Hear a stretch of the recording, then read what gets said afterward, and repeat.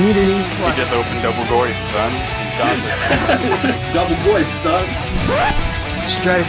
And dude, I almost got screwed over today because of that. And technology. So I think that we got a little CommanderCast connection there. Maybe. Tenuous at best. CommanderCast.com.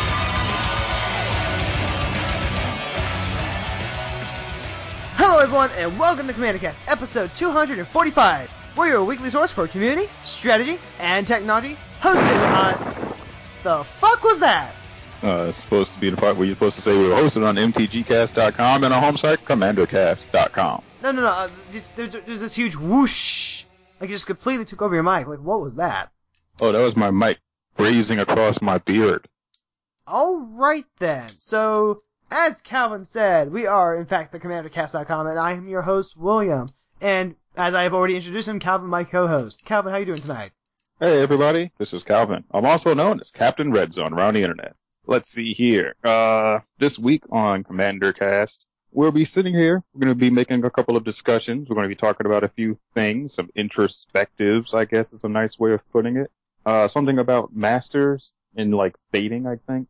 Not necessarily saying that anyone's going to be baiting the master, but something along those lines. Or at least that's what I gathered as like in a pre-phone call discussion prior to this particular one. Something like that. So, we are recording this on April 21st. This is the weekend before the Pro Tour. So, by the time you're hearing all this, some of your favorite mythics might have actually spiked. And I'm going to be pissed if that Jace ends up spiking again. Oh yeah, he will. Like, Because it's Jace. It's a Jace that draws you a card. Of course it's going to see play. If I don't get one in that box that my friend said he would trade me, I'm actually going to be a little upset that I didn't pick him up sooner. It's like... I blame you. Alright, so, Calvin, favorite commander this week? Actually, that's a very valid question. I didn't get a chance to play any Magic this week. So in order to save myself some time, I'm going to go back to my default of Ashling the Pilgrim, because her and her 99 mountains are all the bomb. Alright, and this week I'm actually going to go with Nextzar because I have some plans to really do some silly shenanigans. Rather, what I'm thinking I'm going to try with Nextzar is that right now he's kind of built around this whole chaos control idea that he's going to play a control through chaos effects, if that makes sense. You know, like messing up people's plans with the possibility storm about all of instances or counters. But what I actually want to try is I want to kind of make it a deck where Tybalt can be really good. Like, I enjoy playing Tybalt. Tybalt takes a lot of the decision out of my hands. It becomes okay, Tybalt, what am I going to do this turn? Oh, got rid of a land? That was my only land? Okay, I guess I'm not playing that, and I guess that means I don't get to play any 5-drops. But that's okay. What can we do with just a 4-mana? But with all this madness stuff coming out, and it coincidentally being in Grixis, I kind of want to see if there's a way for me to make kind of a Mad King deck with Nextzar at the helm. Which is great, because that's always the kind of flavor that I wanted with Nextzar, was that he was a Mad King. And so Madness feels like a really perfect fit for that. That sounds kind of interesting. You have the Mad King with a deck full of Madness cards, things that discard randomly in red, couple of gamble-like effects. Kind of like your quiz show deck, but not so, quizzy. Just more like, who knows what the fuck's about to happen? Yeah.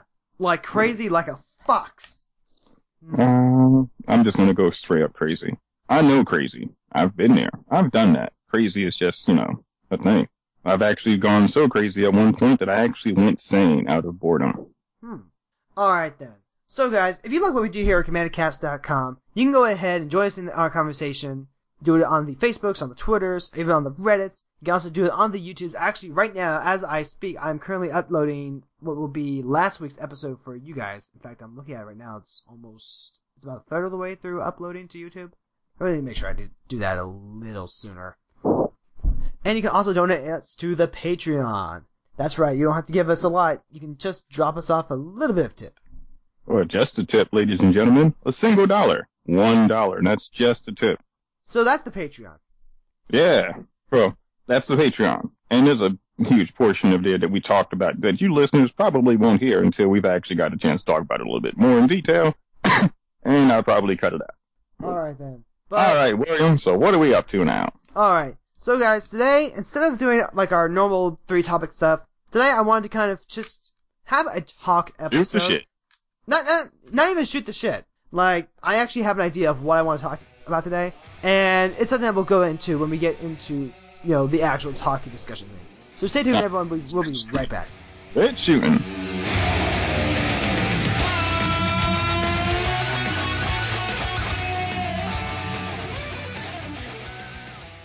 Hello, listeners. This is Calvin. I'm also known as Captain Red Zone around the internet. Are you ever feeling upset, down, lonely, depressed? Feel as though that you just can't go on? Well, you know what the captain does when he's having those moments? He gets up. He puts his clothes on, slides his shoes on, heads down to the corner store, and picks himself up a nice cherry pie. That's right, ladies and gentlemen, cherry pie. It'll bring all the fun, joy, and laughter back into your life that you wish you had had.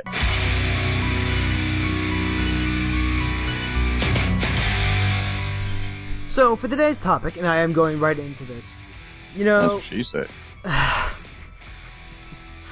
Alright, so, one of my biggest influences for kind of how I handle myself, personally, is an episode of Limited Resources, where Marshall's talking about, learning to be a professional poker player, and, learning how to handle himself when he plays Magic, and just his mentality.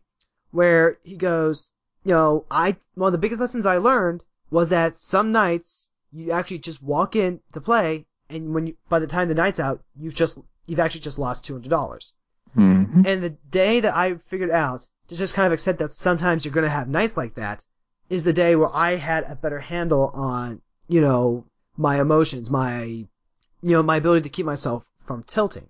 And that message was so strong for me because I used to be the type of player who would get very easily frustrated. I would start throwing a tantrum if something just wasn't going the way I wanted to. Not in the, whiny kid throwing themselves down the hallway because, mom and dad won't give them the Cocoa Puffs.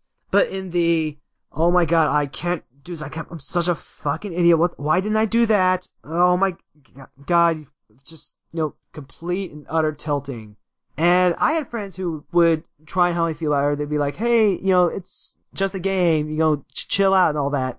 Mm-hmm. And to me, saying that was just kind of like hey, this thing that you're getting super invested in is actually stupid. Chill the fuck out. That's kind of how it came across to me. It was like, I'm putting in all this effort and energy, and I just felt like that effort and energy just got belittled and invalidated. Like, for me, that was part of the frustrating thing. But once I actually came to terms with the fact that, hey, sometimes you actually just lose. I learned to kind of loosen up, and that helped me out immensely because I wasn't tilting as hard, and, I was actually playing better because I was able to kind of keep my concentration together. Now, I bring this up because recently, like, I say recently, it was like a couple months ago, I had a friend move back to the Columbus area after being in Pittsburgh for over a year. And this is like one of my friends, one of the guys I love playing Commander with. And one of the first nights he was back, I kind of, this was before Prophet of Krufix was banned for sure. Prophet of Krufix. I remember because that was part of what set it off. I saw a second one hit the field, and I was just like, nope, done. I just kind of shot out my chair, waved my hands in the air. Like you just don't care? Yeah, it just went off, like, to the other side of the room. It was like, nope, I'm done. I am fucking done. I'm tired of this game. Just no. And this was also, like, before, we had Sheldon on last, and we really had that talk about what it means to be a gentleman in EDH, kind of. Mm-hmm. So, after that tantrum, like, I'm to the point where I know better than to do that. But it was also to the point where it's like, sometimes you kind of forget yourself. And so I was talking to my friend afterwards, he's like, yeah, you do have a tendency to, go at this. I have those games too, but I don't throw that tantrum. I scoop up my cards and I go, I am done playing this game. And then he just, gets up and gets like a drink of water or something. And so that's kind of what I want to share here because I know that there are other players too, and this is still a problem that I work with, where you're playing with someone and, maybe it's the deck they're playing, maybe they've just wrapped the board for the 5th time, maybe they've wiped out your lands, maybe that person themselves is actually just irritating to you for some reason, but they give you this knee-jerk reaction every time, and it just causes you to tilt. Suddenly, you start feeling frustrated, you start feeling angry, and you're just like, oh god, it's just... It happens when I play one of my friends. He plays a certain style control deck that happens to be a super grindy Super Friends deck, and anytime it gets to, just down to him and me, and he starts grinding it out, and I start feeling it. I start feeling the tilt. I start feeling the, oh god, I hate this. I'm starting to become frustrated, but I hate this. One of the things that, I've kind of learned to do, to just kind of manage this, is to just kind of immediately separate myself from the situation. A lot of the times when it's someone I'm just talking to, or a customer, or anything like that, there are times where I say, I need to, just get outside, take a deep breath, or just pass this person along to, another one of the people who works at the store, or someone else who might know. Just take a deep breath and get away from the situation. When you're in a game, you can't necessarily do that because you have to be an active participant. Sometimes you can say, okay, I need to get away, I need to use the bathroom, or whatever if it's multiplayer, but at some point you have to come back to the game. So, Calvin, to kind of throw this into your court now, what are some of the things that kind of tilt you when you start playing a game? Just doesn't even have to be Magic, just any game in general. I typically don't tilt. Why do you think that is? Give me one brief second, because after listening to you talking about how you've gone on tilting, I figured out exactly where I want to take this topic. But you were asking me about how I usually deal with tilting and how I tilt, what tilts me in game. Well, then let me rephrase that based on what you said before. Calvin, do you tilt easily, or do you know someone who kind of tilts easily? Oh no, I know a lot of people that tilt easily. I, for one, typically don't, though. Because most games of Magic, I really just don't care. Well, then let's talk. I don't invest myself into most games of Magic enough to the point where I get tilted. I'm the guy that comes out, and if we're at a pre-release, I don't look at it as I'm going to be out of $25 if I don't win this pre-release. If I'm going out to Friday Night Magic and I'm playing in like a F&M, I'm not the guy that goes in there and says, if I don't win this tournament, I'm out, like $15 and free booster packs or whatever. And I'm not the guy that shows up to play Commander with a group of people and then be like, oh man, I can't believe that I spent the entire evening losing. Because for me, when I head out to a pre-release, I don't look at it as I'm about to lose $25. I look at it as I'm spending $25 to get a chance to sit down, relax, and do something I enjoy for the next few hours. Now, whether or not I win or lose, I could care less. Because if I'm at a pre-release, I'm telling you right now, I'm playing every round. I don't give a damn if I do end up going 0-8 or whatever. So then, what about when other people tilt? What's your typical reaction to someone tilting in front of you? Or how do you help someone who is tilting? I try to do what your friend did and basically tell them that, don't worry about it. It's okay. It's just one round. It's just one game. You'll be playing again soon. I'm pretty sure it ain't that bad. And, worst case scenario, hey, at least you got a chance to come out and, get out the house for a few hours. Now, here's one thing I wanted to kind of bring to you, William. Mm-hmm. Now, after listening to what you were saying about how you tilt and how you go through tilting, you know what it reminds me of? You know what it sounds like a lot to me? What? It sounds a lot like the 7 stages of grief. The 7 stages of grief. Have you heard of them? No, I've heard of like 4 or 5 stages of grief, I thought. Grief has multiple stages, and the most accepted number form is 7. And on each stage, there's several different things that you could potentially be going through. Okay? Mm-hmm. Now, say for instance, the first initial stage of grief is shock and denial. Okay? This is the point where something happens, and you're trying your best to be like, oh no, that couldn't have never happened. Oh no, that's not exactly what was going to happen. Oh, that didn't go. No, there's no way that this could have happened. And you're completely thrown off. This would be the beginning of your quote unquote tilt. Why? Because you brought the best deck. You've got the best cards. You spent the entire weekend practicing. You knew exactly what your opponent was going to do.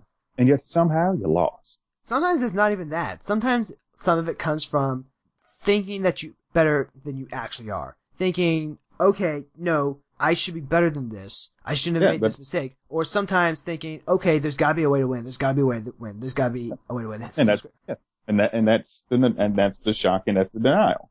Because it's your shock.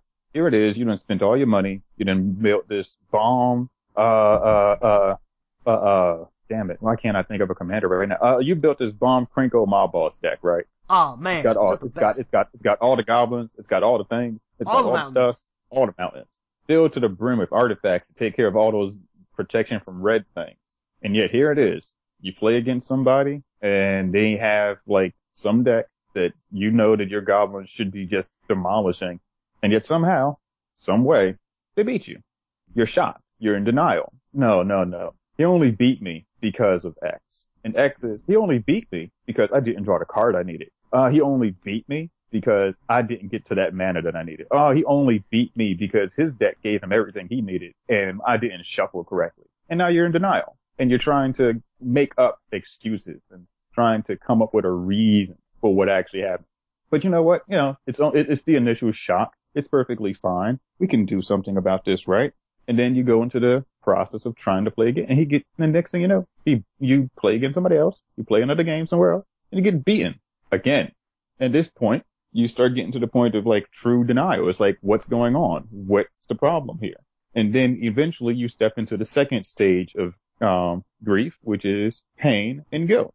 You start getting pain. You start feeling hurt. You start feeling guilty. You start feeling like, wow, did I actually get the right deck for this weekend? Did I actually put together the right cards? Is there something I'm missing? Am I playing wrong? Because, you start guilt tripping yourself, right? Yep. And then the third stage of the 7 stages of grief is anger and bargaining. At this point, you're basically mad. You're upset. You're frustrated. You're basically getting so pissed off at every little thing. If he plays an island on turn 1, even if he doesn't have a counter spell, you're already pissed because you just got beat by 2 decks that played an island on turn 1. And damn it, you will not allow this bastard to beat you with the same strategy, even though he probably isn't even playing it. And then you get to the point of bargaining. Start thinking to yourself, well, maybe there's something I can do to change this. Maybe I can trick him into making some type of mistake. Maybe if I shuffle my deck correctly or like put a little bit more extra effort into making sure that each card that I search for is exactly what I want. Or even Maybe. there, that's a lot of when, the superstitions and the luck comes into play.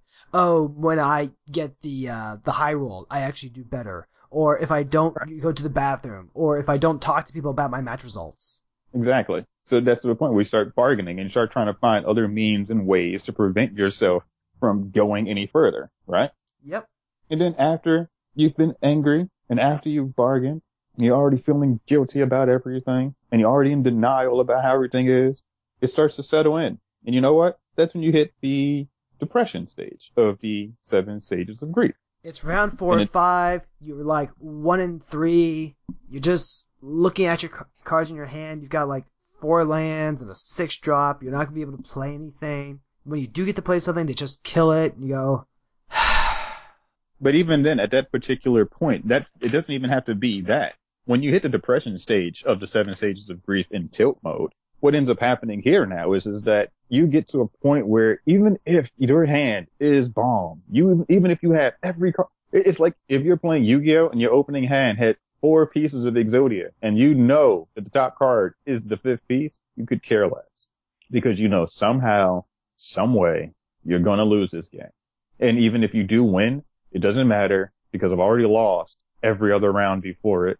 I'm not going to be able to make the top 8, or I'm not going to be able to get a good win in tonight. The only reason I'm winning is because of this random luck that I just happen to have. Oh, well. You start wondering why you're still playing. You're like, man, maybe I should just take a break. Maybe I should just stop for a while. Yeah. And then during this stage of grief with depression comes reflection, because you'll be depressed and you'll be too busy looking back on everything else and too busy looking on what got you to this point. Why? Oh, why did I spend all this money making this deck just to come out here and lose? Why did I take all that time? I spent an entire week doing research, figured I had the best cards, and yet here it is. I'm not even going to be able to make the top 8, or I'm not going to be able to beat any of my friends this weekend, or every card that I've played so far, none of my friends are impressed with, and they just keep steamrolling me each and every game. I'm spending more time going to the refrigerator and getting beers for everybody than I am actually playing Magic. Why did I waste my time even coming out here? But then you have the acceptance part. But acceptance doesn't come just yet. Acceptance is at the end. Oh, I thought we were at the end. After depression, there comes what is known as the upward turn. And then after that is called reconstruction. And then there comes acceptance and hope. Now see, with the upward turn, this is the point when you start coming out of your tilt. This is the point where you start doing better you start realizing, like, you can still be upset. You can still be angry. You're still probably going to be feeling denial or guilt or all the other emotions from the previous tilt. But you're actually realizing, like, you know what, it is just a game. Or, you know what, I am doing a little bit better now. And then the upward turn comes to the point where eventually you get to what's known as the reconstruction stage. And the reconstruction stage is basically where you start putting things back together. You start looking back at the past failures and the past things that have occurred and start trying to find ways to either A, rebuild and make something better. And in this case, since we're talking about Magic, it's basically going back, looking at the strategies that you've created, and then coming to the realization, like, you know what? I might have just built this deck wrong. Maybe the problem here is that I just don't know how to play control. Maybe I just, need to practice a little bit more. Or maybe I'm playing the wrong type of control deck. Here it is. I've got all this stuff that counters an artifact, but the meta that I was in doesn't really have any artifacts. It's not really a denial of anything. It's just more of the understanding of what went wrong and then trying to do what you can to prevent it from going wrong again. And then at the end comes acceptance and hope. Acceptance basically is, shut up, Navi. I'm being deep here. You're getting on my nerve already. Acceptance is the point where you're basically trying to do what you can to be like, you know what? I'm not going to win every game. I'm not destined to, constantly lose every game either. But I will do my best. And I will keep practicing, and I'll get better at this game, and I'll do more than I can. And then the hope stage comes in, and you're basically at that point where it's like, you know what? Everything is going to work out. And one day, I might just be able to be at top 8 again. So, here's my observations from that. With tilting, you're right, there are a lot of parallels between that and, like, the group cycle. But if you look at stuff like what triggers the tilt and stuff like that, a part of me thinks part of it's, control issues. Sometimes grief comes from things that are, in fact, outside of your control. And I think a lot of it for the tilting does that too. Like, if you look at the spiky players and the players that do tend to do this, because I think a lot of this tends to happen to players who get more invested and they get more competitive, reasons why people like you don't actually tilt that often. If you're just playing because you're having fun and it's whatever, then you're already set. But for people like how I used to play the game, where a lot of our identity did get involved into this particular hobby, and sometimes you start putting your worth into something like that too. How well you do kind of reflects to, it becomes how good of a person you are. Kind of. It's sort of like a validation almost. And so when things start getting out of control, you start getting angry because, you've been practicing and it feels like you should be doing better than this. When you start doing stuff like sports, there's a lot more stuff that falls under your control. Obviously you can't control your teammates, but you can control, how well you've been doing, how well you've been practicing, and then you can get into like a zone and you can start succeeding a little more regularly. But with something like a card game, there's a random number generator in here. You're not guaranteed to get the same numbers every game. You can playtest a deck to a point where you get the results as consistent as you can, and you can have a certain threshold that you're happy with.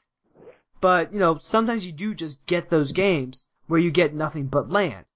And for some people, that's part of the tilting factor, because it's like, well, shit, I couldn't actually do anything. Why does my deck hate me? God. And for some people, it becomes a, God, why am I so bad type thing, even though it wasn't actually something you could control. When I was playing at the Shadows of Ministry pre-release, there were plenty of games where I got to remember what that felt like, where it's like, I couldn't draw enough lands to play all my spells, or we were both in top deck mode, and I just got 5 straight lands, and he actually got a couple of creatures and just killed me. Mm-hmm. So a lot of that is, people wanting more control over the situation, and then just not being able to recognize that, hey, sometimes these things just happen. The fact that you couldn't do anything about it doesn't make you a bad person or make you weak or a bad player. It doesn't invalidate you in any way. It's just how life goes. And it's important to, recognize that fact, because the one thing you do have control over is how you react and deal with the situation. That's not to say that you shouldn't feel frustrated or upset or angry or sad that you didn't make top 8. Those feelings are absolutely valid. And it's natural and important for you to feel those emotions as you do. But after you've had that time to kind of, make peace with how you're feeling, it's where do you go from there? How do you, react to that situation? Because if your reaction is just, oh, luck hates me and all that, I'm actually still a really good player, I just need to try this again, well, then you're not going to necessarily make any improvements, but you're not really worse off anyway because you're just starting over again. Now, if you're able to objectively look at how you did, and it wasn't just, hey, this actually happened, it was, hey, I made mistakes, then you can look at those mistakes and then try better next time. If you're just in complete denial, and you thought the 15 land deck with like the 2 6-drops and all that stuff was actually going to work, and then you keep trying to do that, then you're just being stupid and setting yourself up for more failure in the future. Does that make sense? That makes sense. But here's the thing I wanted to kind of ask you about, though. Yeah. I'm going to touch back on to something that you mentioned a second ago. You said validation, correct? Right. One of the reasons that you go into Tilt is because of validation. You're doing all of this. You're putting all this time. You're putting all this effort. You're doing all of this training. You're doing all this play testing, spending all this money just so you can show that you're actually good at doing this thing, right? Yep. But now here in comes the real question, though. The real question is, what validation are you looking for? That's actually a very good question. Where are you actually looking for validation from? What kind of validation would it take for you to realize that you're a good player? Would it mean getting a top 8? I mean, hell, anyone can get a top 8, technically. All you gotta do is just go off to enough games and play enough times, and eventually you'll get a top 8. Or just hold a tournament where there's only 8 people, and boom, you're top 8. For me... So what type of validation would you actually be going for? Now, see, the one thing I would say that I would think would probably be the best type of validation for any particular player is self-validation. You shouldn't be going out there to win top 8s to prove that you're better than everybody else. You shouldn't need some trophy to basically tell you how good of a Magic player you are. You know how good you are because you've been playing Magic for however long. Hell, I've been playing it for years. I know exactly how good of a player I am and how good of a player I could be. I know combos. I know how to play control. I could play aggro. I've gone to tournaments. I've made top 8 and 4 at pre-releases and various things that I've gotten involved in. And yes, I've failed a lot at different things like states and other bigger tournaments. But you know what? I don't care about the validation from them because I already know how good I actually am. So it's interesting that you bring up the source of validation, right? Because let's bring it back to our primary format, Commander. This is a format where we're not playing for allocates, right? Like there's no top 8 finish here. There's no Commander Pro Tour, nothing like that. We're just sitting down at a table, ideally with 3 to 4 other people, and playing a game of casual shoot the breeze. But you can still go on Tilt. Part of that, is, I built this deck, I'm trying to get it going, but it's not working the way I want it to. Or, hey, I'm here to have fun, but now I'm starting to get frustrated because of the way the game's going with everyone else who's at that table. So, validation-wise, where are you getting your validation from if that's why you're tilting? Are you tilting because, you thought the deck was going to be better than it was, and you're frustrated because, this was something that you made?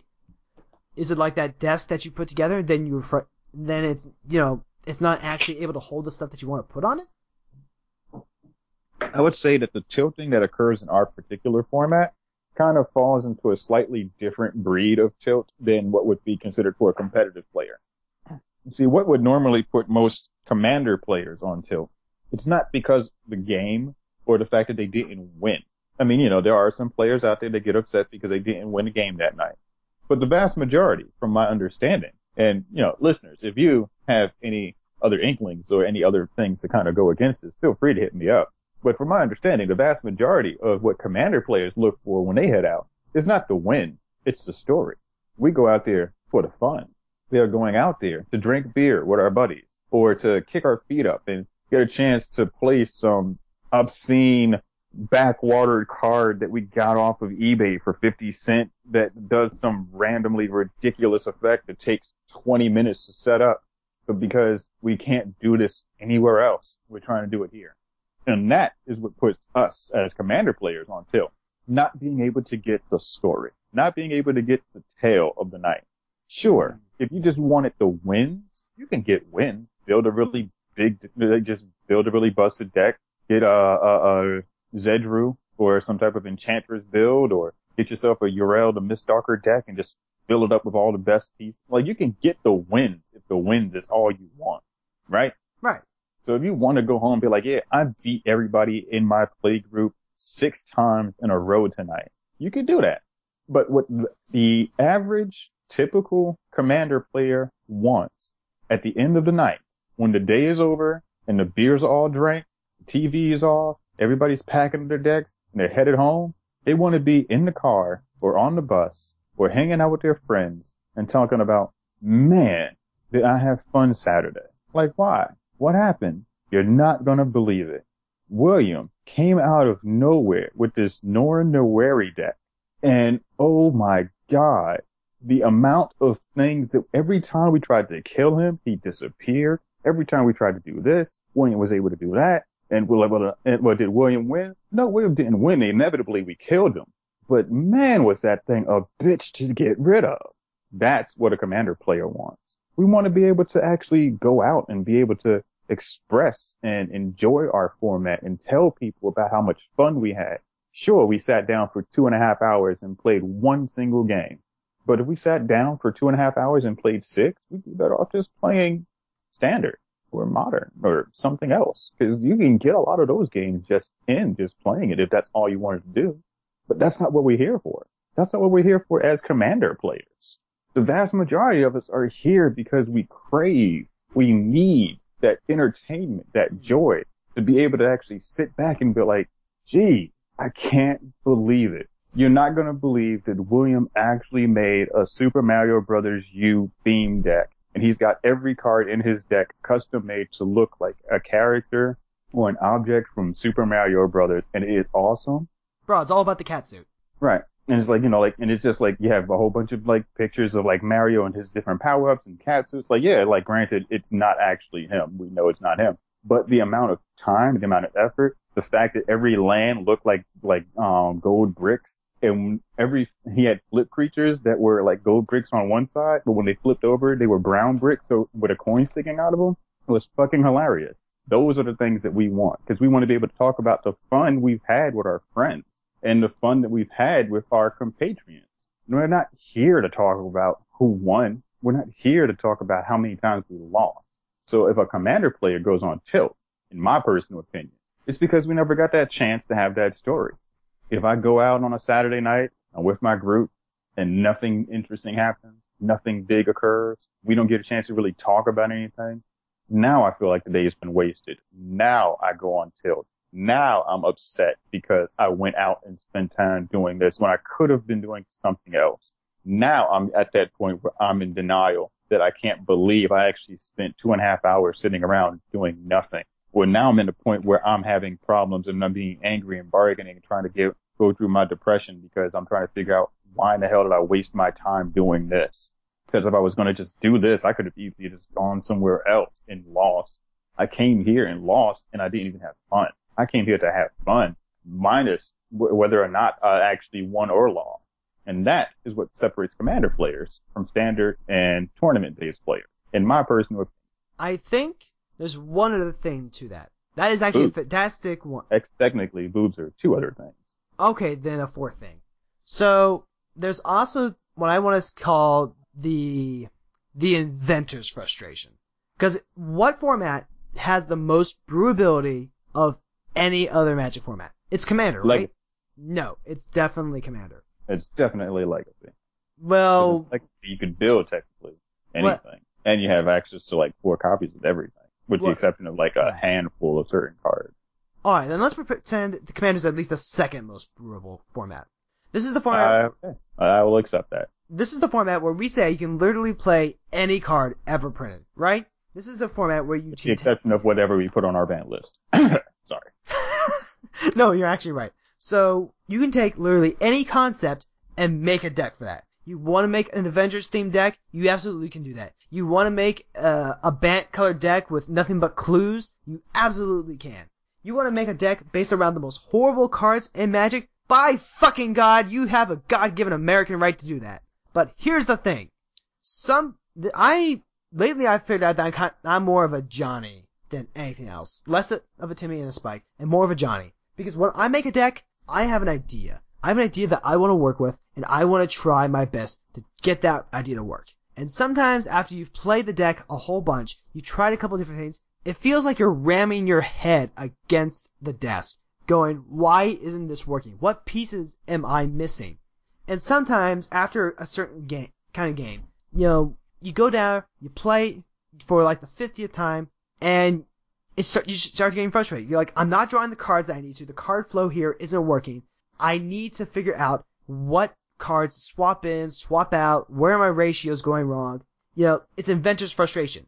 The idea that, without, you can have that 1% of inspiration, and you can put in the 99% of perspiration, but if you don't have that little bit of luck to try and bring everything together, sometimes things just fall apart. But then there's the other part of that too that's not deck building, but actually in the gameplay. Sometimes it's dealing with other people in your area.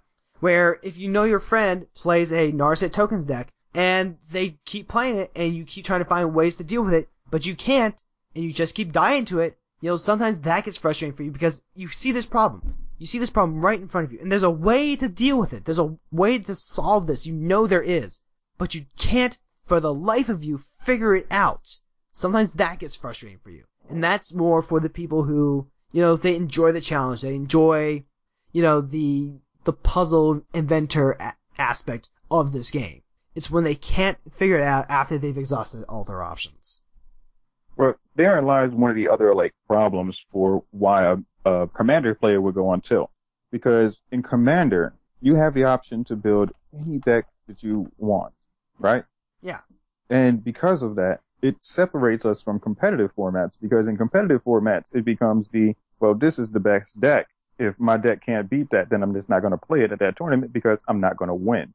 Granted, you could still play your favorite deck there, but you have to go in with the knowledge of knowing that your favorite deck most likely is not going to be able to beat the top tier deck. And you can take the top tier deck and build it and construct it and play against it at home, or have a friend take you on with it just to get some practice games in, and you'll know how badly that top tier deck is going to beat your deck. Granted, yeah, you're playing mono green elves, but if blue red Delver is what's tearing up the format right now, and your elves can't compete against it, you can take your elves deck to a tournament, but you know that you're not making that top 8. But here in Commander, any deck that you build, any deck you want to build goblins, you want to build a mono green elves deck, you want to build your Avengers theme deck, you want to build your Thundercats theme deck, you can build it. But in Commander, when your favorite deck, your pet deck, the deck that you spent so much time doesn't win or doesn't come together the way you wanted it to, it takes a part of your soul. It takes a part of your heart, because you took so much time and so much effort and all this thought process of what you wanted your deck to be, and it's just not that.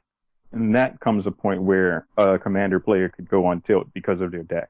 Because it's I wanted to build this amazing thing, and in my head it came out as this amazing fun thing, and yet here it is, I'm at my play group, and either A, my group doesn't enjoy it.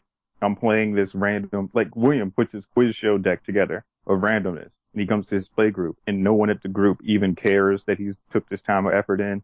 Nothing's coming up right. The deck isn't running the way William is suspecting it, and his play group is just constantly destroying it. Not only is he losing, but he's no longer even having fun with the deck that he was trying to have fun with, and he's not even having fun with his friends while trying to play the deck that he built to have fun with them. So yeah, that would put you on tilt, because you'll be upset, you'll be angry, because it's like you took all this time and all this effort. And then you have to think to yourself, now what do? Do I continue working on this deck and try to make it better and try to do what I can? Or do I just put it to the wayside? And like myself, I consider myself to be somewhere more like of a Johnny/Timmy. I don't really care about the big stompy dragons, but I do like having the big massive board presence of just all the tokens and all the stuff and all the things and blah, blah, blah, blah, blah. But I do love actually building decks together that allow me to have these little weird intricate ways of winning that my opponents or my friends didn't get a chance to see or know I was going to do. Being able to put in a Goblin Marshal and having him tap and deal 5 damage to everything, but coming to realize I also have a card in my deck that gives my goblins protection from red so they don't die and I don't die or whatever, It's nice to have those little Johnny moments as far as I'm concerned. But when I find myself playing a deck that's more of a spiky deck, yeah, I get to win. Yeah, I get to beat people. But if I'm not having fun and I'm not enjoying it, I tend to not play that deck. Any listeners who's listened to the show in the past knows that I have a Uriel the Miststalker deck that I have put together. And it's filled with auras, and I've gone through the time and the intricacies of making sure that I've plotted out the proper mana base and chart out everything and making sure the whole thing is balanced. And I can typically get Uriel down as early as I want him to be now. And I can basically start swinging with him as early as I feel like swinging with him and keep him there. And normally when I play my Uriel to Mistalker deck, I can typically get as many wins as I choose, with the exception of the random, 2 or 3 games, like random 2 games or so here and there where something comes up and someone's done something and killed off Uriel, or I've gotten the wrong cards, or my deck didn't give me the right things that I needed at the right time to be able to do it. Like a little corner case scenario. But typically, when I'm playing Uriel, yeah, do I get the wins? Of course. But do I have fun? Not really, because, it's Uriel. I'm doing this thing, and I've been doing this thing, and I'm not really doing what I enjoy. So yes, I'm winning, and no, I'm not really having fun. So as a Johnny/Timmy player, technically I should be taking my Uriel to Mistalker deck apart and not playing it, because I don't enjoy playing it. Now granted, I do still have it built for those times when I do just feel like going out there, because my moods shift, and sometimes I do actually just want to win a few games. Mm-hmm. If I've been playing a few months and I realize, last couple of game nights I've gone out, I haven't really won anything. Maybe it's time for me to get a win in or 2 here and there. I'm gonna break out the Uriel and Mistalker deck, show these people that I can still actually, kick some butt and take some names. But, it's more of just there just so I can be able to get the win, but it's not because I'm there because I'm having fun. Typically, if you see me sit down at a commander game and I'm pulling out my Uriel and Mistalker deck, I'm not doing it because I'm there to play and having fun. I'm just doing it because I actually just, want to beat somebody's face in, and I just want to win. So, Calvin, what do you think most people should do if it's something that's a little more abstract? Like, with my Rexiel deck. I like the Rexiel deck, but I've had this problem for like the past 3 years where I keep trying to different things with it, but nothing just seems to work. I've taken breaks, I've come back to it, I've tried new things, and just none of the ideas actually ever stick. And there's a frustration with that too. But you have to remember that in Commander, there are hundreds, maybe even thousands of legendary creatures out there. I don't know the actual number. I've never actually looked it up. But by the time you listen to this, there's probably thousands. There might be hundreds. Because, you could be listening to this in a distant future, and we've actually gotten to the point where there's like 23,000 legends, because we're on like Magic 48th anniversary, or whatever the case may be. We've gone to Kamigawa like 6 times between now and then. Right now there are 623 legendary creatures. Right. So there's 623 legendary creatures at the time. Now, granted, not counting any like flip cards or transform cards. Right. So granted, let's basically there's a little over 600, getting close to that 700 mark of legendary creatures you could potentially pick from, right? Mm-hmm. Oh yeah, you could just go right ahead, purchase every single one of those legendary creatures and build an entire deck around that one person, have 700 different decks, right? Mm-hmm. But not necessarily every legendary creature and every commander deck that's built for those people, for those commanders, are for the person that they play. Now you say you have issues trying to figure out what to do with Rexiel, right? Yep. And you've been banging your head against the wall and trying to figure out a way to get Rexiel in there, and trying to figure out how to get Rexiel to work. But in the same token, it's kind of like trying to force a relationship, Rexiel's doing something, you're doing something. What Rexiel is doing is not something you really want to be doing, but you're trying to force it because you want to be the guy who has the Rexiel deck, right? Well, that's not necessarily it so much as, I like what he does. Okay. I just can't figure out what I'm doing with the deck itself. All right, you're going to have to get a little bit more detailed for me about that. What is it about the deck that you're having trouble with? Is the deck winning? Not really, but that's not really the problem. The problem is that it doesn't feel like it really does anything. When you play the deck, do you enjoy it? Not really, because it just doesn't feel like it does anything. And honestly, I don't know what it does. Exactly. So that's what I'm saying. You're building a deck for a legendary creature that you're trying to make work, but then again, you're not having fun. It's not really winning games. And I'm telling you, you can build a Rexiel deck that will win games. You can build a Rexiel deck that can be fun. But if Rexiel's form of fun is not something that you consider to be fun, you're never going to enjoy playing with Rexiel. Look at Ashling and 99 Mountains. It's a simple deck. 1 legendary creature, 99 lands. That's it, right? Now, I love playing the deck. Why? because I love playing with Aisling. Aisling, to me, is a legendary creature that is so fun to play with that I could literally play with just her and nothing else but mana. Right? Granted, yeah, I could take out 50 cards and put in some artifacts, or I could take out 50 cards and put in some other red creatures, or I could do a plethora of, I could make an Aisling, the Pilgrim deck that's filled with Eldrazi if I really felt like it. But if I didn't enjoy playing with Aisling, there would be no reason for me to build an Eldrazi deck with red creatures in it and have her at the helm, because I don't like playing with her. I wouldn't like what she does. If I'm not enjoying what she does, then that's a deck that, yes, it can be built, it can be played, it's just not my form of fun. If you're playing a Rexio deck and you're not having fun and it's not doing what you wanted to do and you're not actually winning and you're still sitting there, you're trying to force a relationship with yourself and Rexio. You're trying to force something that's not there. And in some cases, when you're doing that, the best things you can do is either A, just separate yourself from it, accept the fact that you and Rexio are not meant to be together, and move on, and then find what's it? The Night Veil, the other blue-black one, Veil? the Veil of the Night Veil, or Nightclad or whatever. Mm-hmm. Her, or hell, maybe Grimgrin might be the better blue-black legendary creature for you. You know, if you took Rexio out of the top of that deck and put Grimgrin there, maybe that is what you need to have your blue-black commander in your blue-black deck. Hell, maybe if you try all the blue-black commanders, none of them are something you want to play with. Maybe blue-black is not something you want to play. Wizards of the Coast might not have created the blue-black legendary for you to actually play a blue-black deck that you would enjoy just yet. But if you're putting all this time and all this effort and all this investment into trying to get Rexio to work and it's not working, sometimes the best thing for you to do is just put it to the side. Let Rexio go. Maybe someday down the line in the future, when you've gotten a chance to play more Magic, or maybe some way down the line when Wizards of the Coast has printed some other card, there will come a point where it'd be like, oh man, this really goes with Rexio, and you'll pull up Rexio and you and Rexio will have a ball together and you will love the deck. But if it's not right at this time, sometimes it's just not right. Alright, so one more point then. What about if there's a particular person that's putting you on tilt? I've gone on record before saying that there are, there's a small handful of people that show up and play EDH that I've played with, and for whatever reason, they just push my buttons. I don't know if it's the way they talk, or what they say, or what they're playing with. It's not any one particular thing that I can, put my finger on. But there's just something about that person that rubs me the wrong way. And every time I try and play nice with them, I am getting super angry and frustrated. Then why are you playing with them? Exactly.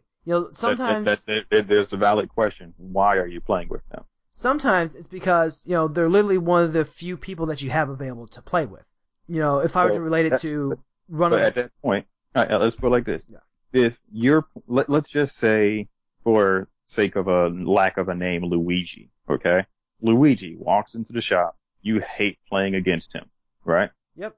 But you really want to play EDH tonight, and Luigi is one of the only people here to play. Yep. Which would you rather have? A night where you don't play EDH, you go find something else to do and have fun doing it, or a night where you come home angry and pissed because you had to play with Luigi? Honestly, it's times like that I do remember Marshall's words of wisdom from either the first or the second time we had him on, where he says that he would actually rather just skip playing than play a bad game. Wait, we had Marshall on? Yeah, we had Marshall on, and that was one of the things that he said. Was that Marshall. Yeah. From Limited Resources. No, not Marshall. No, I'm sorry. Why did I say Marshall? That's what I was about to say. Like, we've never had Marshall on. No. I've never talked to Marshall. No. I'm thinking... I've talked to him on Twitter, but I've never talked to him, like, via Skype or podcast. I was thinking of Sheldon. I don't know why I said Marshall. Sheldon. Yeah, it was Sheldon who said that. Yeah, but that's what I'm saying. Like, if you have a choice, like, let's put it like this. You have the choice. You have the freedom. You are still a human being, and you are a person. There are options out there. Although you want to play Commander. Although that's what I know I should do. I should just skip the game. Instead, Right. what I end up doing is I keep trying to play said game and thinking, okay, maybe this time it will be different. Yeah, and that's you making a bad decision. That's like if you're in a relationship with somebody and that's like, all right, let's say for instance that you're dating someone and they cheat on you and they leave you. And then like a month later, they come back and they say, oh, I'm different now. I've learned my lesson. You take them back and then they cheat on you and then they leave you again. Right? Mm-hmm. At a certain point, when they do come back and they ask you to take them back again, if you decide to take them back, that's your fault. You put yourself in that situation. In But this see, particular, you want to play Commander. Let me stop you right there, because in one instance, someone has legitimately wronged you. This is like, someone, wiped away, played Armageddon, and then they took forever to win, so you were sitting there really just doing nothing, hoping the top deck into lands. Or this is someone who, said they would do something in a game, and then they did the opposite, or they stabbed you in the back, or something like that. Those ones are comparable to that. I'm talking about, like, someone who's literally doing nothing wrong other than just being themselves. And that in and of itself is not offensive. But for you, but when they're with you personally, it just irritates you for some reason. Yeah, but that's what I'm saying. If he's coming to the game and he's just being himself, he's not doing anything wrong, and he's just being him, and he's not like intentionally messing with you, but there's just something about him that messes with you, you're still in the same situation, because there's something about this where I have the choice. You have the choice. You can sit down at this table for the next 2.5 hours and deal with this person who irritates the hell out of you. No matter what they do, no matter what you try, you just can't stand being around them. Or you could go down second option and get up, let them find someone else to play EDH with, wait until someone else shows up, and if no one else shows up, just go off and find something else to do. Go buy a comic book, go to a movie, go get something to eat for dinner. Just accept the fact that tonight you're not going to get a chance to play EDH. You want to play EDH, but you're not going to. At that point, you're the one who's in control of making that decision. At that point, if you're going on tilt, you're putting yourself on tilt because you're intentionally putting yourself in a position to tilt. So you can basically spend the night getting upset and angry and tilting, and then don't complain about it. Don't bitch about it. Don't be upset. Why? Because you did it to yourself. Alright then. So, Cal, was there anything else that we could say or talk about on this particular topic? This particular topic of tilt, I think we've actually gone pretty decently as far as discussed. I think that was actually pretty good. So, with that being said, guys, we don't really have any other topics we wanted to talk about per se, but there was one other thing I did want to go ahead and, have something of a small discussion on, and that was inspired by yet another podcast. So, we'll go ahead and we'll take a short break, and we'll be right back.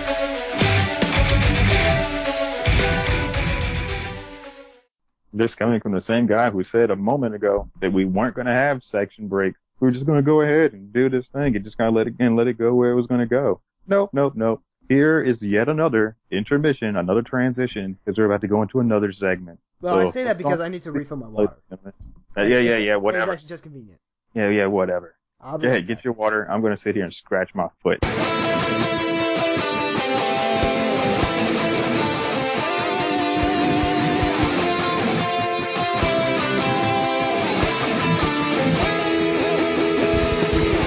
So, with that first discussion, I mentioned, being inspired by Marshall Sutcliffe's, talking about how he got over tilting and kind of, learn how to kind of control his frustrations with the game and, coming to terms with, sometimes bad games just happen.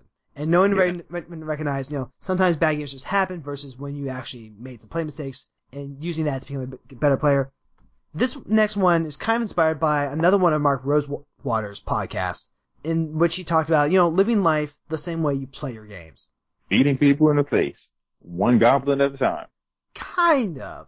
In which case he talks about, when you're playing a game, a lot of the times what you're doing is you're figuring out the objective, you figure out the best way to get there, you kind of, when you don't let the tilt get you. You learn to kind of stay calm and do what you need to do.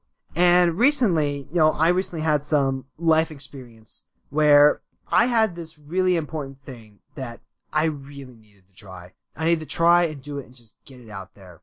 Black tar heroin. Wait, what?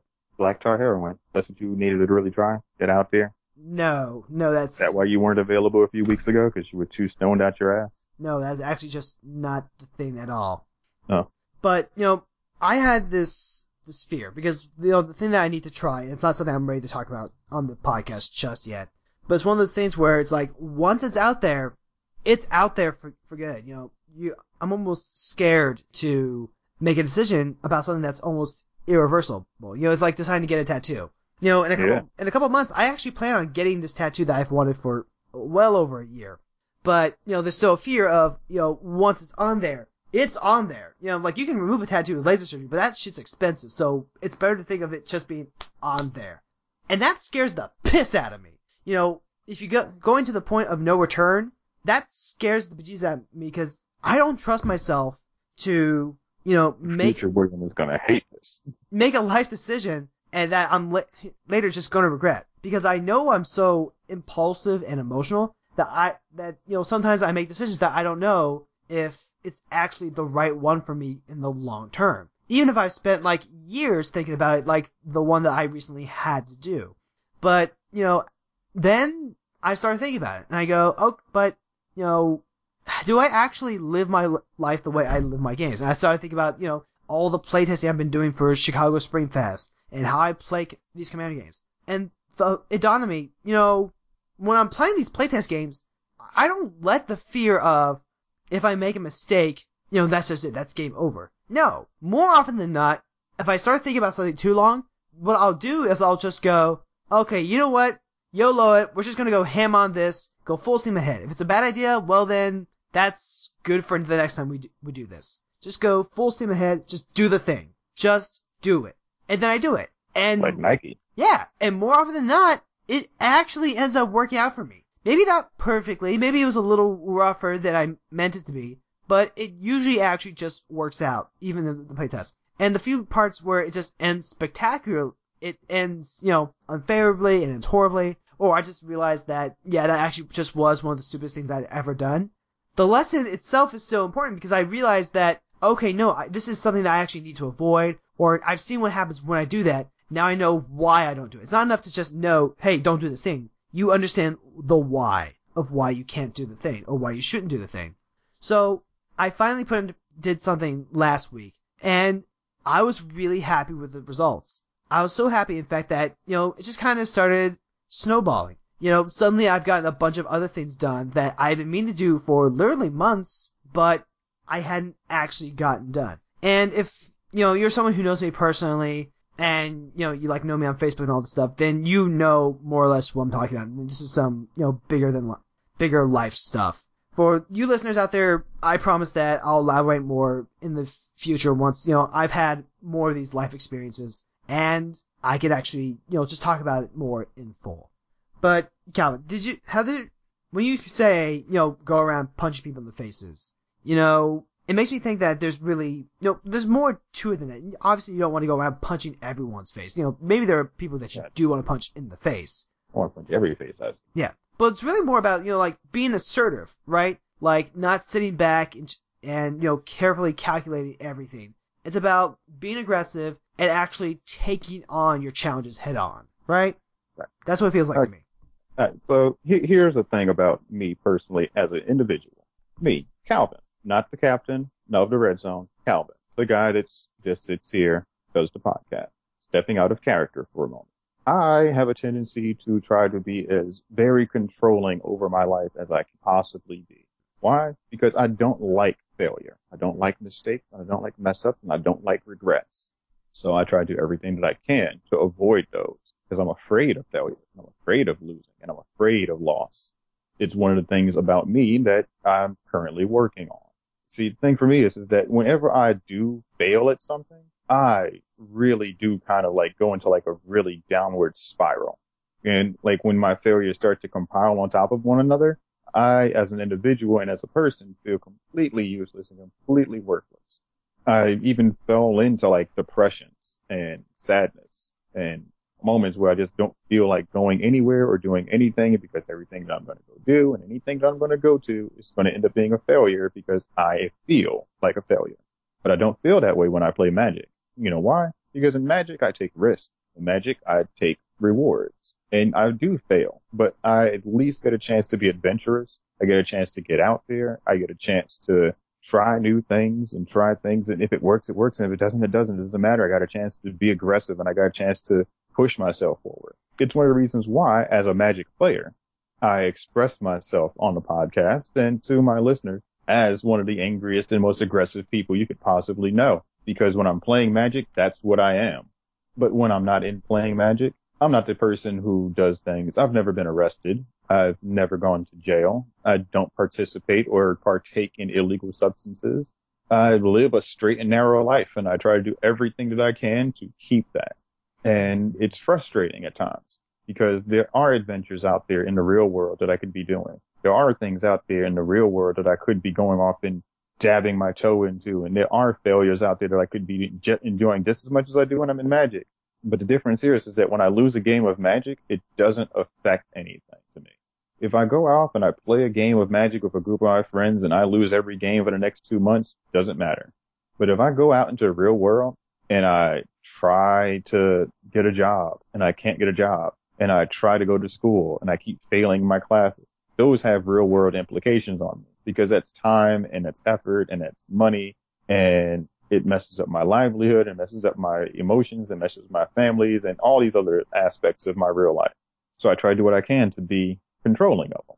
I'm probably more of a control player in real life, and I'm an aggro player when it comes to my fantasy life because I would much rather just be the person who goes off there and does these random things and attacks these people and sends these things out. But just like in Magic and just like in real life, there are times where you have to come to the point where there's going to be things you're going to try. There's going to be things you're going to fail at. There's going to be things you're going to lose.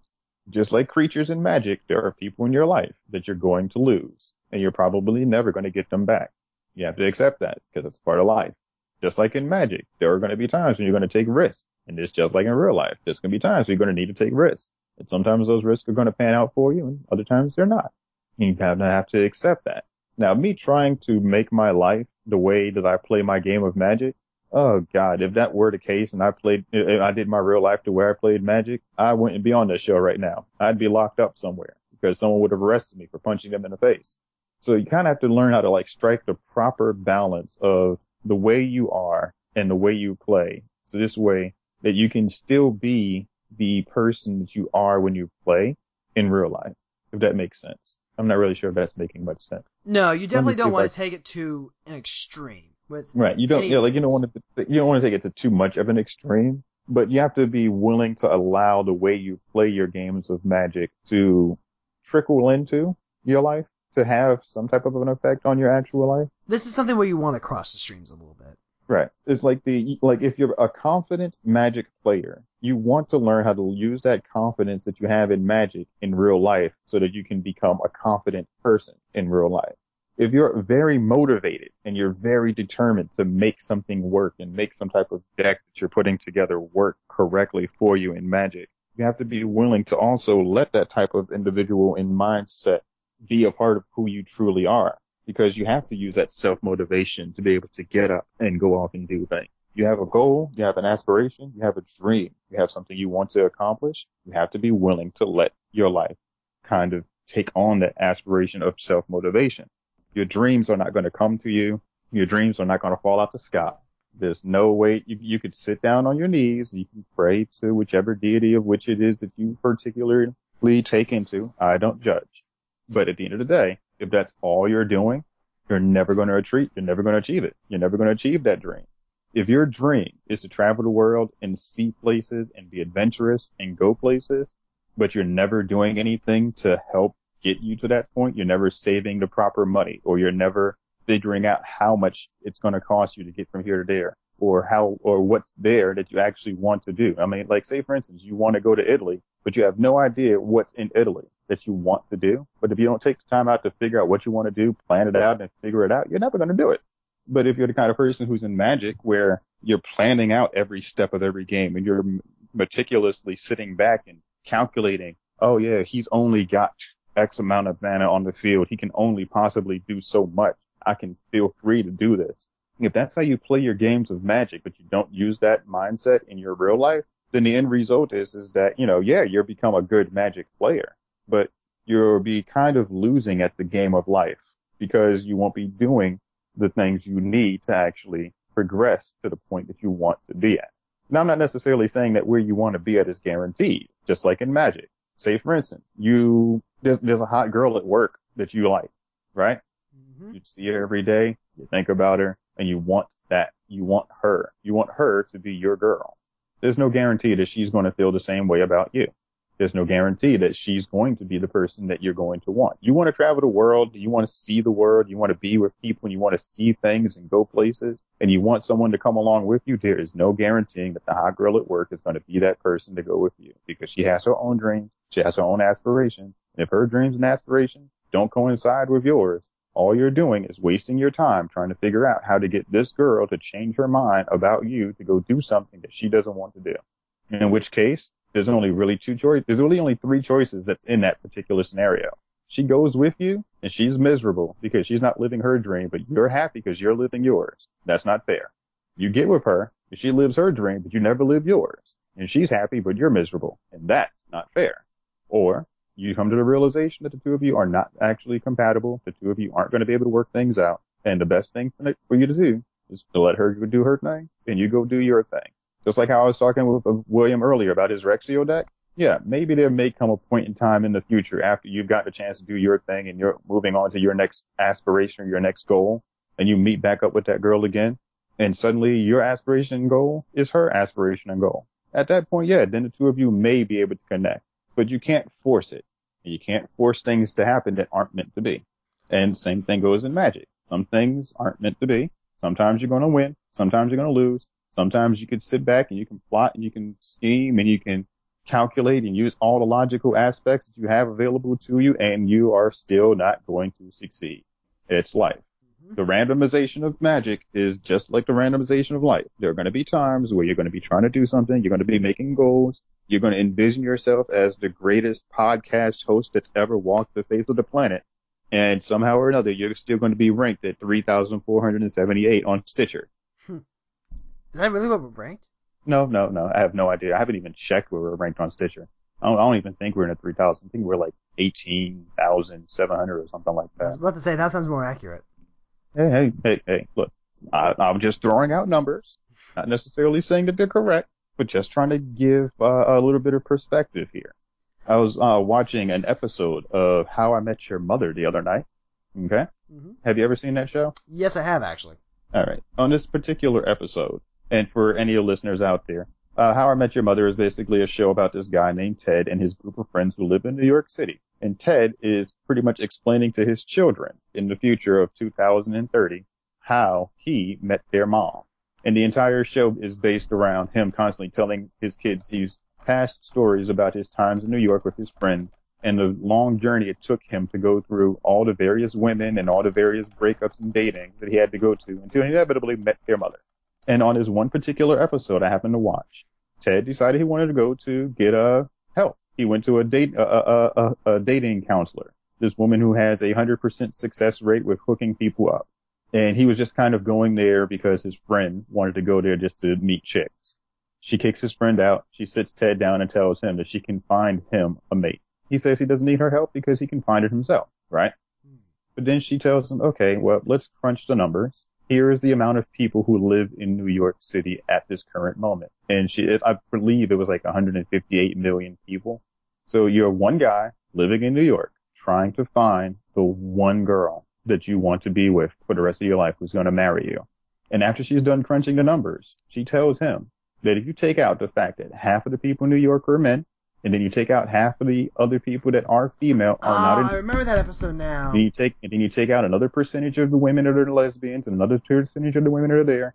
Out of that 158 million people in New York City, she tells Ted that there's mathematically only 8 women in the entire city who could possibly be a match for him. Now, granted, this is a fictional television show, and I don't know if these numbers are accurate. I'm just saying, this is just something that kind of caught my attention, and I'm bringing it up here because the same thing kind of holds true. Mm-hmm. Now, granted, you could be out there, you could be searching and looking for the right deck. You could be out there searching and trying to figure out the right way to play. But if there's really only 8 decks in the entire game of Magic, or in the entire meta that you're playing, that actually fits you, only 8 decks that you could possibly use that would actually make you happy, that you'll enjoy playing from this point forward until the end of days where you've passed away and moved on into a cemetery. The 8 decks, out of these 8 decks, only one of them that you would be more than willing to take with you and actually have cremated with you into your casket as you're being buried because you want to be a part of this deck. Wow. If that's the kind of thing that you're looking for, and you've got the type of motivation and dedication to keep playing Magic and keep playing cards and keep finding the decks and fine tuning this and getting the right card for this, and you've got that self drive and that self motivation, you're going to get the best deck that you've ever had in Commander. But you never apply that to yourself in your real life, you're never going to get what you want. You're always going to be miserable. You're going to be constantly out there playing around with all these various other cards and playing around with all these various other people and having all these various other experiences. But because you're not putting the same type of self-motivation and the same type of self-drive into doing it in your real life, you're never going to find your true happiness. If your happiness is 8 out of 156 million and you're not dedicating your life to doing that, but you're more than willing to do that for a Magic deck, I'm sorry to say this, dear listener, but I believe you have your priorities in the wrong spot. Somehow I think we went a little deeper than I meant for us to go. I was going to talk about stuff That's like... what she said. And we're back. Okay, back to dick jokes and boo. See how, this is the reason why people come to CommanderCast, because we have these really deep philosophical, world-bending, mind-altering discussions, and then out of nowhere, penis. It's a podcast with us in it. Are you really that surprised? No. No, you're not, dear listener. And if you are surprised, then you must be new to CommanderCast, in which case you've picked a very peculiar episode to, start off with. And I'm guaranteeing you that not every episode you listen to is going to be like this one. A lot of them are way worse. No. Sometimes we don't even get philosophical. We just talk about penises the entire time. No, it's a fantastic discussion, though. The only other thing that I really have for this was, learning... Well, aside from that. Aside from, sometimes things happen and you have to learn how to work with that. There's also the idea that, sometimes you just have to work with what you have. A lot of times you don't have, the right tools or, things aren't exactly as you would want them to be. A lot of the challenge in life and in card games comes with working with the situation as it is right now, thinking about what the future could have, and then playing to what the best opportunity and outcome is going to be for you. Learning not to let, the small stuff get you. Yes, someone just got rid of part of your combo. Well, if you were smart and you practiced with that deck, you built, backup combos or ways to get that combo piece back into your hand. Doing the same thing with life. Doing stuff like that with your finances or your job or your career or, relationships. Doing stuff like that. Just finding good practices. Finding good habits that you get into when you are happy when you're playing card games, when you're playing your games, and apply them to real life. When you spend a lot of time, researching the meta, or looking into cards, or hell, when you just go diving into archives to look for new tech or anything like that. Learning how to spend time like that to, stuff that's a little more pertinent and impactful to your life, like shopping for car insurance, or learning how to pay bills, stuff for like newer adults. People like me who, we actually just kind of had to learn how to pay our bills, we get insurance, learning how to budget stuff. When you're playing a game of Magic, you don't blow all your mana on one thing when you know you're going to be blown out soon. Like, if you have the inkling that a Wrath is coming, you don't lay down, an important piece and go, I'll just throw it out there and see what happens. No, you actually do kind of start setting up insurance policies. You go, okay, if he has a Wrath, then I have a counterspell ready now. If she's just gonna, if my commander's just gonna die as soon as I play her, then let's go ahead and hold off and focus on building up some other parts of our game, of our life, and stuff like that. Yeah, and that's one thing about Magic that I would say can easily help people. Like, that if you applied the way you play Magic to your real life, that it would actually help you out a lot more. Because in Magic, you learn how to be reserved. You learn how to, hold some stuff back. Granted, in real life, some people like to just go balls to the wall and just throw everything out there. Not saying that's wrong. That's how you live. That's how you live. But in real life, sometimes it's better to save something, put some money to the side, maybe put an investment on something that's over here. Take some time to build something.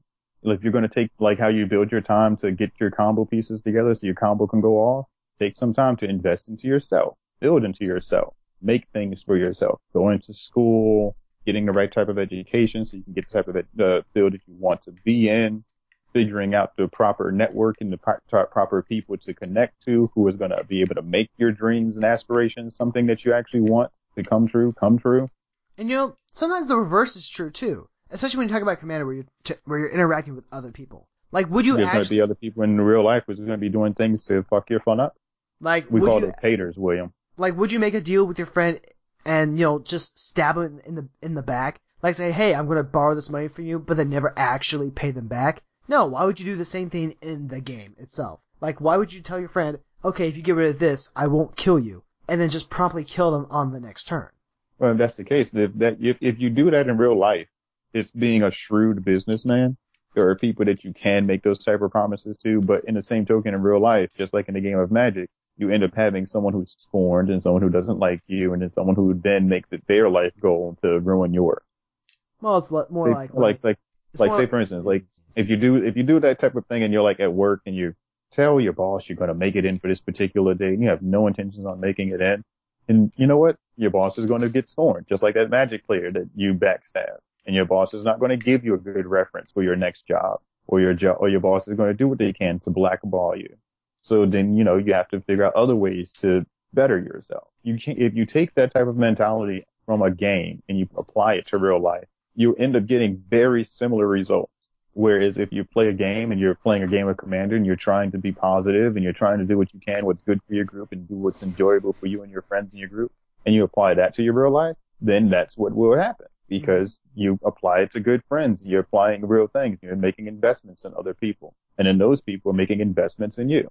But it's the same as finding the right play group in a game of Magic or a game of Commander. It's the same as finding the right group of friends and the right group of alliances in real life that you would actually want. People who are interested in what you're doing, who are interested in you, who are willing to help you do what you're doing, but they still have something that they want to do too. And they're going to do what they're going to do to get what they're going to get.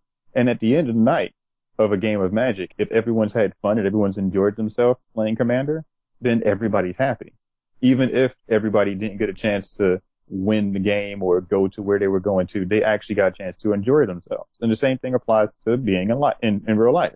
If you and your friends are doing things, yeah, sure. You may never get the chance to have the penthouse that you were expecting. You may never get a chance to marry the person you were expecting you were going to marry.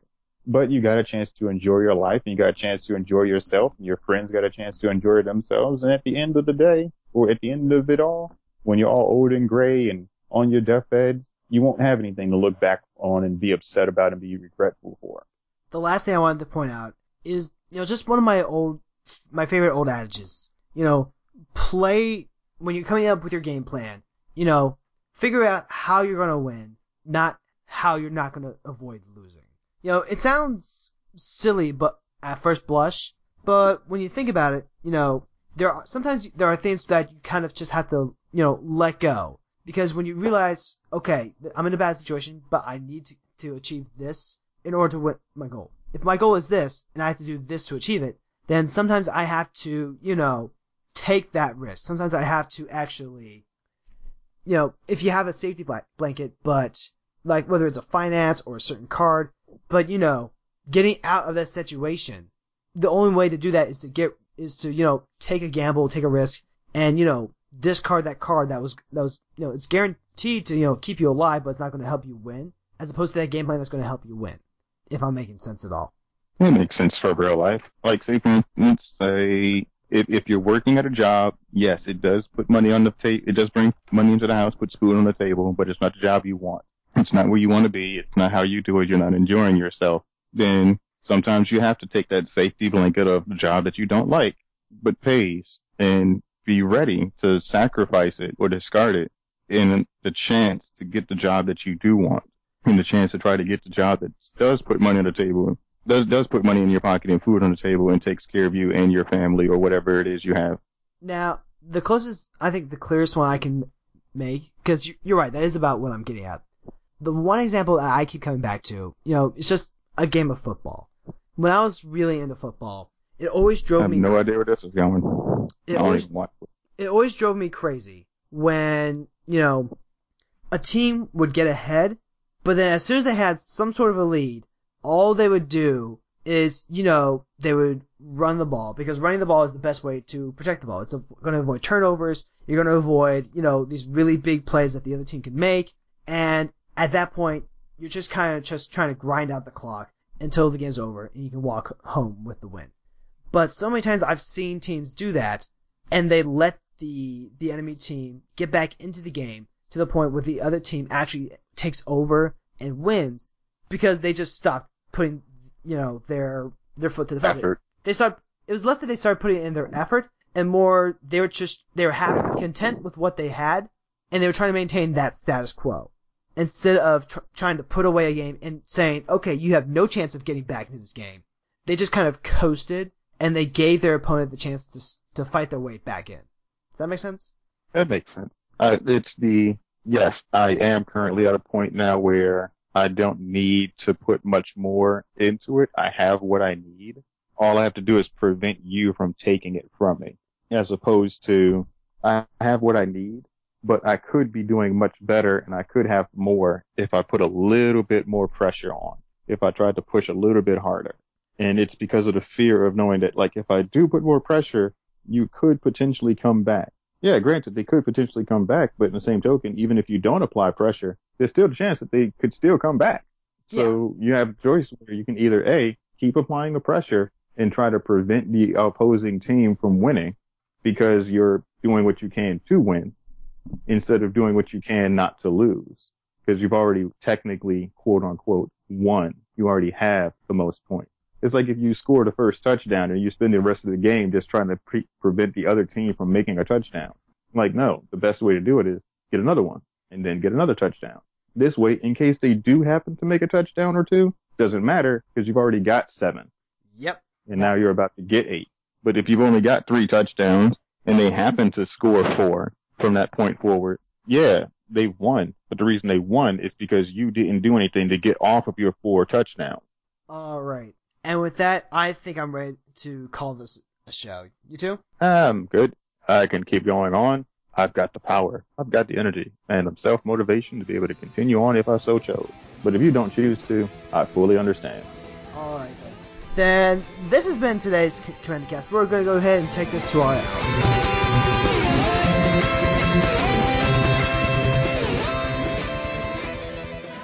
outro. Okay. So now that we're doing another intermission here, going into the outro, something I'm going to put out there just for the listening audience. There's these 3 questions that I want you, as the listening audience, to keep in mind and to use for self-motivation from this point forward. Are you ready? Now, the first question is, can I do it? Now, the reason you're asking this question is because it's a typical question. It's basic. You just need to understand what it stands for. Can I do it? Is there something that you want? Say, for instance, do you want to make it to the Pro Tour? Can you do it? If your answer to that is yes, then good. Now, the second question, will it work? Will what you plan on doing allow you to make what you want to happen, happen? So say, for instance, you want to make it to the Pro Tour. Are you doing what you can to make it work? Are you trying? Are you practicing? Are you putting in all the effort? Are you understanding your wins, understanding your losses, accepting them, and becoming better at doing it? Can it work? If your answer to this is yes, then good. Because not only now are you motivated to know what you want, you also know what you need to do to get what you want. But now the third and final question, which is the most important one, is it worth it? Is it worth it to you? Do you value making it to the Pro Tour? Does getting to the Pro Tour actually something that you consider of worth? Is it something you truly feel that if you took all this time, all this effort, all this dedication, and all this planning and scheming and plotting and everything you've done to get there, is it really what you want? Is it really worth it? If the answer to that is yes, then you have all the answers that you need to be able to do exactly whatever it is that you want. If you apply these 3 questions to anything that you have in your life that's in your way, if you can answer yes to all 3 of them, you will have the motivation needed to be able to make it from where you are to where you want to be. And with that, let's do our outro.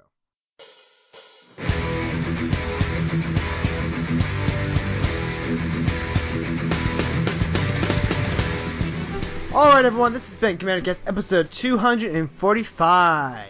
I want to go ahead and thank Calvin for being here today. Thanks, buddy. Hey, no problem. I had nothing else to do except for go to sleep anyway, and watch a few videos on YouTube and a couple old episodes of How I Met Your Moms. Ooh, that reminds me, Friends is on Netflix, and I want to actually watch that at some point. Animaniacs is on Netflix too. It is! Like, that first episode just actually says everything about my sense of humor. And Daredevil is on Netflix too. Have you gotten past the first episode? I did not. This was actually kind of... Okay, so my name is Calvin. I'm also known as Captain Red Zone around the internet. If you want to find me, you can hit me up on Twitter at Captain Red Zone, or you can hit me up on an email at Gmail at CaptainRedZone@gmail.com. CommanderCast also has a Twitter page, which is at CommanderCast, or you can also hit us up in an email, CommanderCast@gmail.com, or you can go to CommanderCast.com, go down to the comment section of this episode, and put a comment there. We'll find it, we'll see it, we'll talk to you, we'll like it. For all of you iPad and Apple users out there, you can find us on iTunes. For all of you people who use Androids, you can locate CommanderCast on Stitcher. We have our show on there, the various other podcasts that do come and go from our site, pop up on there, when they do show up and pop up. Let's see, by the time you hear this, the second episode of Coast to Coast Commander will be up. Sorry, ladies and gentlemen, it was meant to go up last Tuesday, but it went up last Friday. That was a mistake on my part. And I apologize to the men over there and to our listening audience who went to go look for the show and it was not available. The captain made a mistake, and I truly, truly do apologize. Let's see. So, William, have you gone to iTunes? Have you checked to see if we have any 5 stars? I did, and we do, actually. Okay. So, seeing as how we have a 5-star review on iTunes, listeners, we have iTunes, they have a comment section, and they have a review section over there as well. You can review us on iTunes, and if you give us a 5-star, we will read your 5-star review right here on the show, just like William is about to do right now. William. This one comes from Nick Usinia on April 16th. One of my favorite MTG Commander podcasts. William's energy is infectious and Calvin's hysterical. Play and Marker is super awesome too. Great group dynamic, fun, and informative. Thanks, Nick.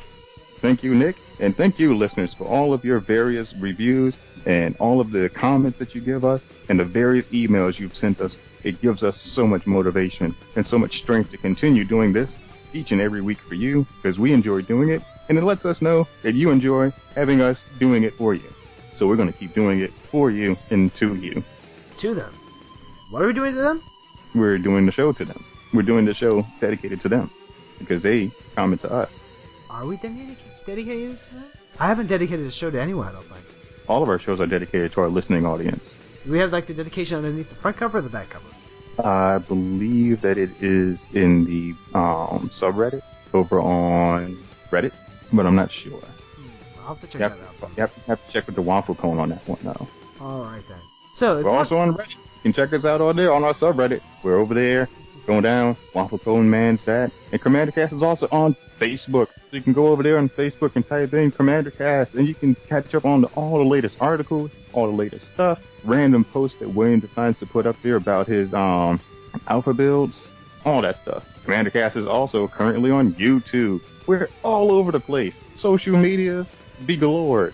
All the various outlets. You can't miss us. We're always around when we're always looking for you to tell us about what you think about us.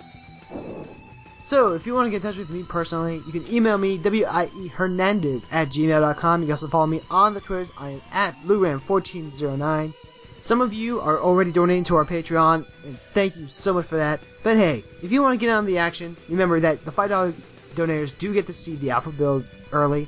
You also get the set reviews if you're a $10 donator, which a few of you are. If you're not, don't worry about it. We still love you. But we do appreciate a good tip. And just a tip. A single dollar can go right into the tip jar, and that's all we ask for. But if a little extra happens to slip in, we're not going to complain. Alright then. So thanks to everyone here at the CommanderCast Network. I love you all. I'm looking forward to having, Mark and play on more regularly, especially once Mark gets off school. That's probably really just the bigger deterrent than anything else. So definitely expect him. Waiting for Mark and Clay both to get done with their schooling. Yeah, fortunately, Clay's finals are like next week, I think. So he'll be back. He'll be back on regularly soon enough. And then once Mark's done with all of them chilling, it's gonna be like, I think he said June is when we can expect him to come back, and I'm looking really forward to that. So thank you all to everyone. Music for our show is the X-Myths Heaven Metal Series by 331 Erod. We'll see you next week with more community, strategy, and technology. Until then, let's get it!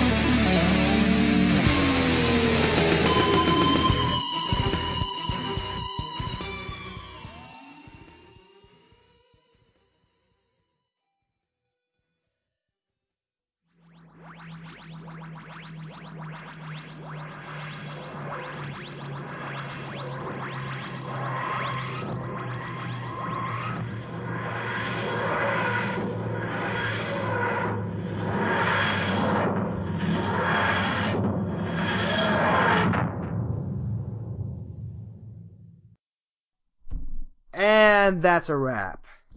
Woohoo! CommanderCast, wrapped up and ready to go.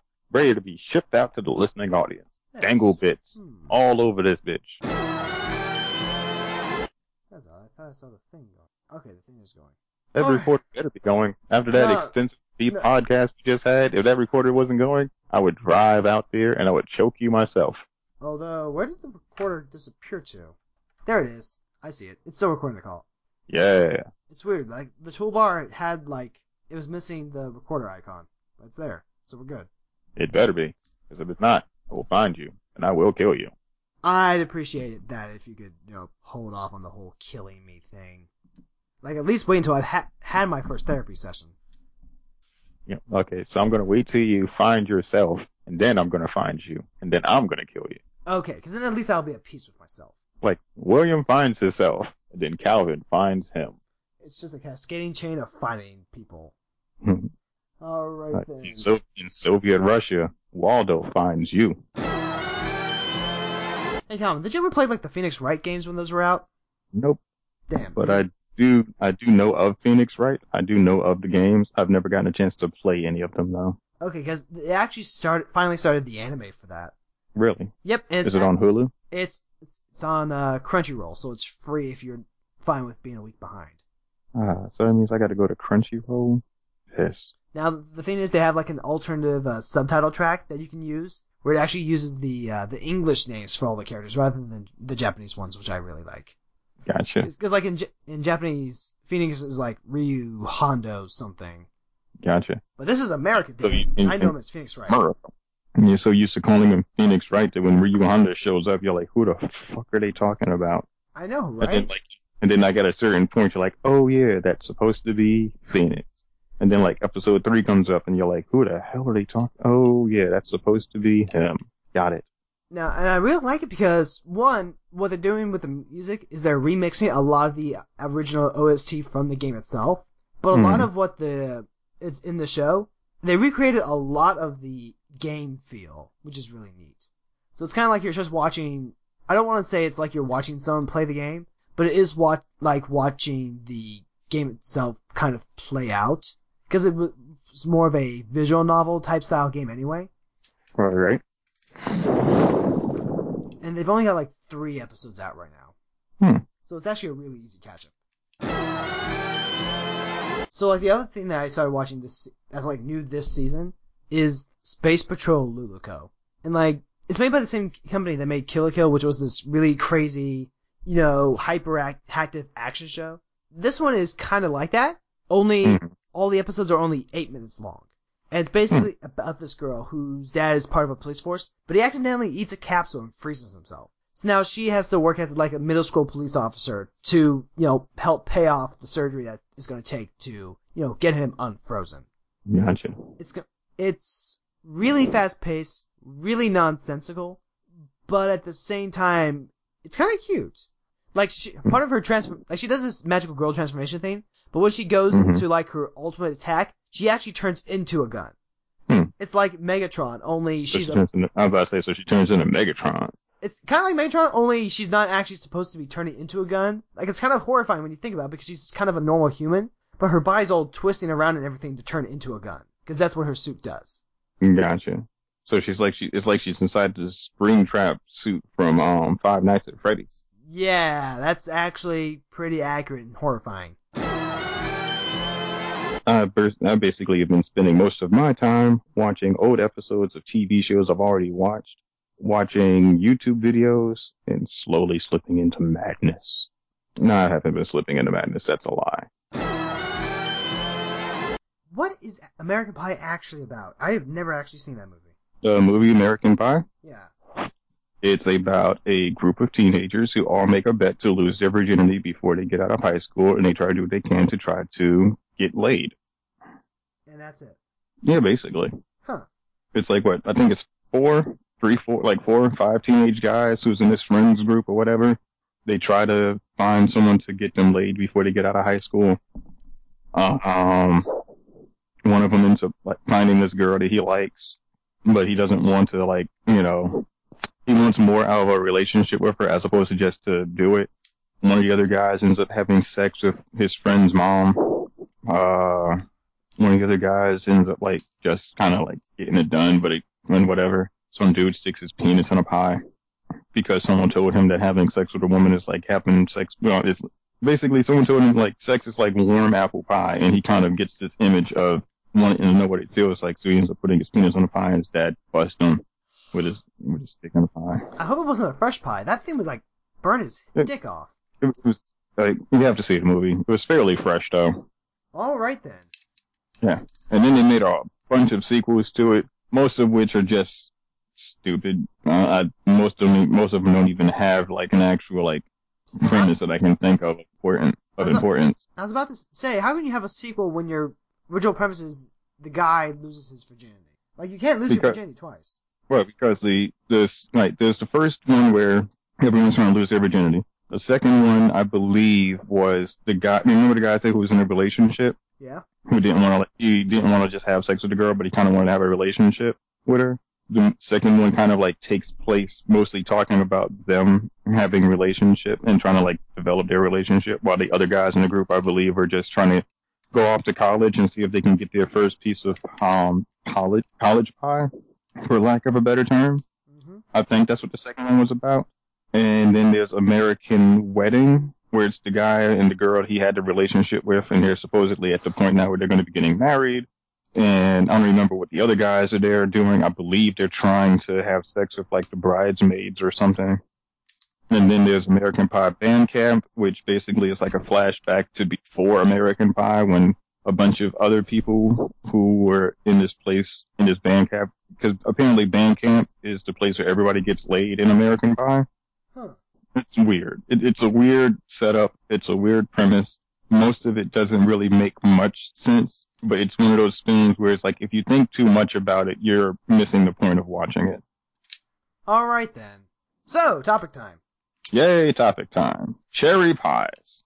Heat one up in your microwave and stick your dick in it. Or don't, because that sounds really, really painful. All right. Now that he's gone, it's just you and me, listeners. You like the sultry sounds of my voice, the tones of which the captain speaks in. Does that make you hot, baby? I know it does. You ain't got to lie to me. Tell the truth. You know you want to get on my cruise ship. Come take a sail around the ocean blue, captain.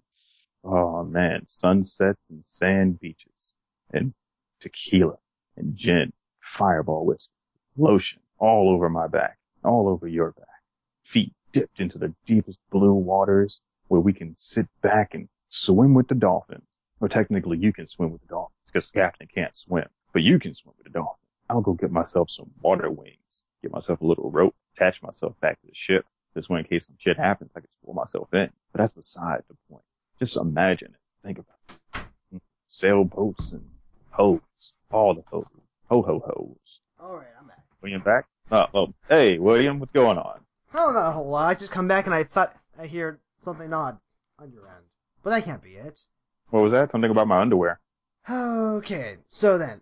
Wait, were you talking about my underwear? No, I wasn't talking about your underwear. Oh, spice. Those commercials were actually just the best. What, do you like eating horses? No. I just remember the Ultimate commercial, right? Where it was Ray Lewis and their classic spokesperson. And they were together, but they were competing. But then they decided that no, it's not worth competing. They should just be friends. And then they spend the rest of their life being BFFs together. Yeah, gotcha. Alright, so one last conversation, and this one won't be as long, but it's one I wanted to go ahead and touch on. So let's go ahead and go into it. He ain't that long, but he wants to touch on it. You heard it here, ladies and gentlemen. That's what William said. That could be really bad out of context, perhaps. I don't know. I would not make a joke like that out of context, maybe? Yeah, I'm pretty sure you would. I probably would. Alright then.